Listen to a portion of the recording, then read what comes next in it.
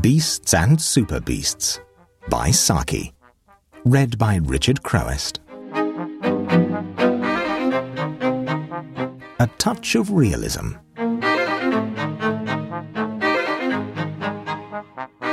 "I hope you've come full of suggestions for Christmas," said Lady Blonze to her latest arrived guest. "The old-fashioned Christmas and the up-to-date Christmas are both so played out. I want to have something really original this year."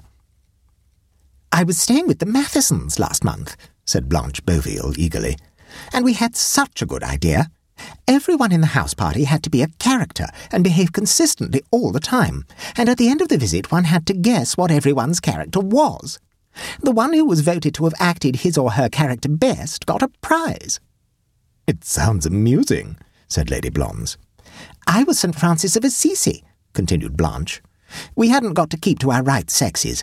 I kept getting up in the middle of a meal and throwing out food to the birds. You see, the chief thing one remembers of St. Francis is that he was fond of the birds. Everyone was so stupid about it and thought I was the old man who feeds the sparrows in the Tuileries gardens. Then Colonel Pentley was the jolly miller on the banks of Dee." "How on earth did he do that?" asked Bertie Van Tahn. "He laughed and sang from morn till night," explained Blanche. "How dreadful for the rest of you," said Bertie. "And anyway, he wasn't on the banks of Dee." "One had to imagine that," said Blanche.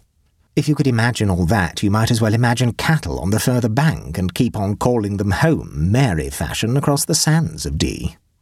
Or you might change the river to the Yarrow and imagine it was on the top of you and say you were Willie, or whoever it was, drowned in Yarrow." "Of course, it's easy to make fun of it," said Blanche sharply, "but it was extremely interesting and amusing. The prize was rather a fiasco, though. You see, Millie Matheson said her character was Lady Bountiful, and as she was our hostess, of course, we all had to vote that she had carried out her character better than anyone. Otherwise, I ought to have got the prize." "It's quite an idea for a Christmas party," said Lady Blonze. "We must certainly do it here." Sir Nicholas was not so enthusiastic. "Are you quite sure, my dear, that you're wise in doing this thing?" he said to his wife when they were alone together. "It might do very well at the Mathesons, where they had a rather staid elderly house party, but here it will be a different matter. There is the Dermot flapper, for instance, who simply stops at nothing, and you know what Van Tahn is like. Then there is Cyril Scatterley. He has madness on one side of his family and a Hungarian grandmother on the other." "I don't see what they could do that would matter," said Lady Blonze. "It's the unknown that is to be dreaded," said Sir Nicholas. "If Scatterley took it into his head to represent a bull of Bashan, well, I'd rather not be here. Of course, we shan't allow any Bible characters. Besides, I don't know what the bulls of Bashan really did that was so very dreadful. They just came round and gaped, as far as I remember." "My dear, you don't know what Scatterley's Hungarian imagination mightn't read into the part. It would be small satisfaction to say to him afterwards, 'You've behaved as no bull of Bashan would have behaved.'" "Oh, you're an alarmist," said Lady Blonze. "I particularly want to have this idea carried out. It will be sure to be talked about a lot." "That is quite possible," said Sir Nicholas. Dinner that evening was not a particularly lively affair. The strain of trying to impersonate a self-imposed character, or to glean hints of identity from other people's conduct, acted as a check on the natural festivity of such a gathering. There was a general feeling of gratitude and acquiescence when good-natured Rachel Klammerstein suggested that there should be an hour or two's respite from the game while they all listened to a little piano playing after dinner. Rachel's love of piano music was not indiscriminate, and concentrated itself chiefly on selections rendered by her idolized offspring, Moritz and Augusta, who, to do them justice, played remarkably well. The Klammersteins were deservedly popular as Christmas guests. They gave expensive gifts lavishly on Christmas Day and New Year, and Mrs. Klammerstein had already dropped hints of her intention to present the prize for the best enacted character in the game competition. Everyone had brightened at this prospect. If it had fallen to Lady Blonze, as hostess, to provide the prize, she would have considered that a little souvenir of some 20 or 25 shillings value would meet the case, whereas coming from a Klammerstein source it would certainly run to several guineas. The close time for impersonation efforts came to an end with the final withdrawal of Moritz and Augusta from the piano. Blanche Beauville retired early, leaving the room in a series of laboured leaps that she hoped might be recognised as a tolerable impersonation of Pavlova. Vera Dermot, the 16-year-old flapper, expressed her confident opinion that the performance was intended to typify Mark Twain's famous jumping frog, and her diagnosis of the case found general acceptance. Another guest to set an example of early bed-going was Waldo Plubley, who conducted his life on a minutely regulated system of timetables and hygienic routine. Waldo was a plump, indolent young man of 27, whose mother had early in his life decided for him that he was unusually delicate, and by dint of much coddling and homekeeping had succeeded in making him physically soft and mentally peevish. 9 hours unbroken sleep, preceded by elaborate breathing exercises and other hygienic ritual, was among the indispensable regulations which Waldo imposed on himself, and there were innumerable small observances which he exacted from those who were in any way obliged to minister to his requirements. A special teapot for the decoction of his early tea was always solemnly handed over to the bedroom staff of any house in which he happened to be staying. No one had ever quite mastered the mechanism of this precious vessel, but Bertie Van Tahn was responsible for the legend that its spout had to be kept facing north during the process of infusion. On this particular night, the irreducible 9 hours were severely mutilated by the sudden and by no means noiseless incursion of a pyjama-clad figure into Waldo's room at an hour midway between midnight and dawn. "What is the matter? What are you looking for?" asked the awakened and astonished Waldo, slowly recognising Van Tahn, who appeared to be searching hastily for something he had lost. "Looking for sheep," was the reply. "Sheep?" exclaimed Waldo. "Yes, sheep. You don't suppose I'm looking for giraffes, do you?" "I don't see why you should expect to find either in my room," retorted Waldo furiously. "I can't argue the matter at this hour of the night," said Bertie, and began hastily rummaging in the chest of drawers. Shirts and underwear went flying onto the floor.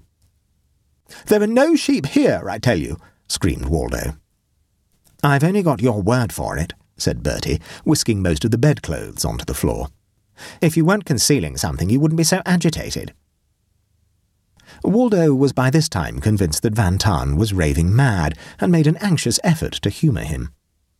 "Go back to bed like a dear fellow," he pleaded, "and your sheep will turn up all right in the morning." "I dare say," said Bertie gloomily, "without their tails. Nice fool I shall look with a lot of Manx sheep." And by way of emphasising his annoyance at the prospect, he sent Waldo's pillows flying to the top of the wardrobe. "But why no tails?" asked Waldo, whose teeth were chattering with fear and rage and lowered temperature. "My dear boy, have you never heard the ballad of Little Bo Peep?" said Bertie with a chuckle. "It's my character in the game, you know. If I didn't go hunting for my lost sheep, no one would be able to guess who I was. And now go to sleepy weeps like a good child, or I shall be cross with you."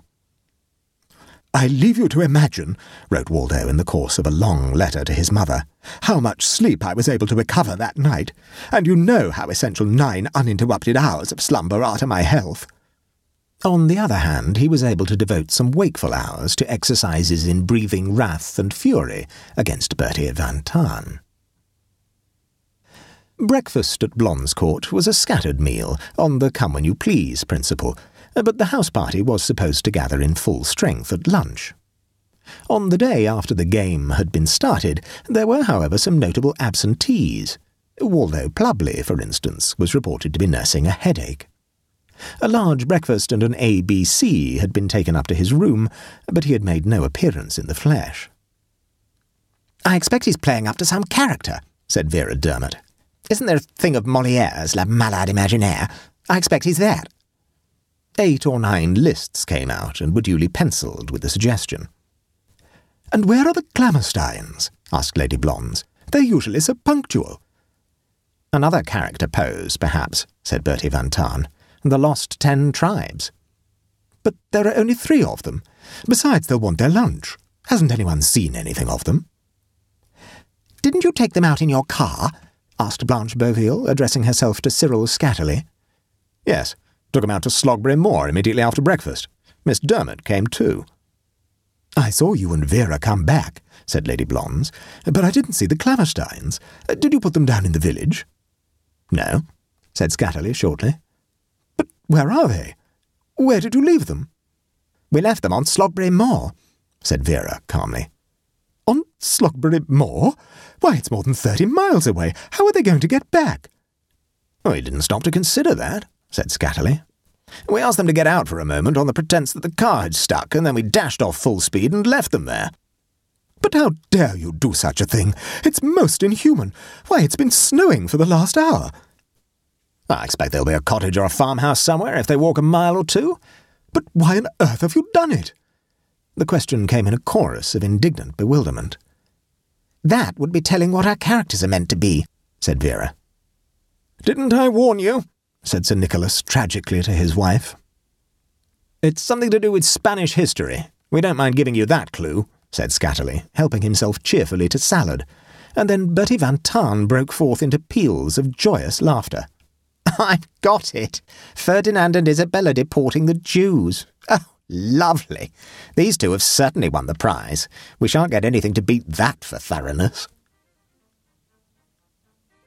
Lady Blonze's Christmas party was talked about and written about to an extent that she had not anticipated in her most ambitious moments. The letters from Waldo's mother would alone have made it memorable.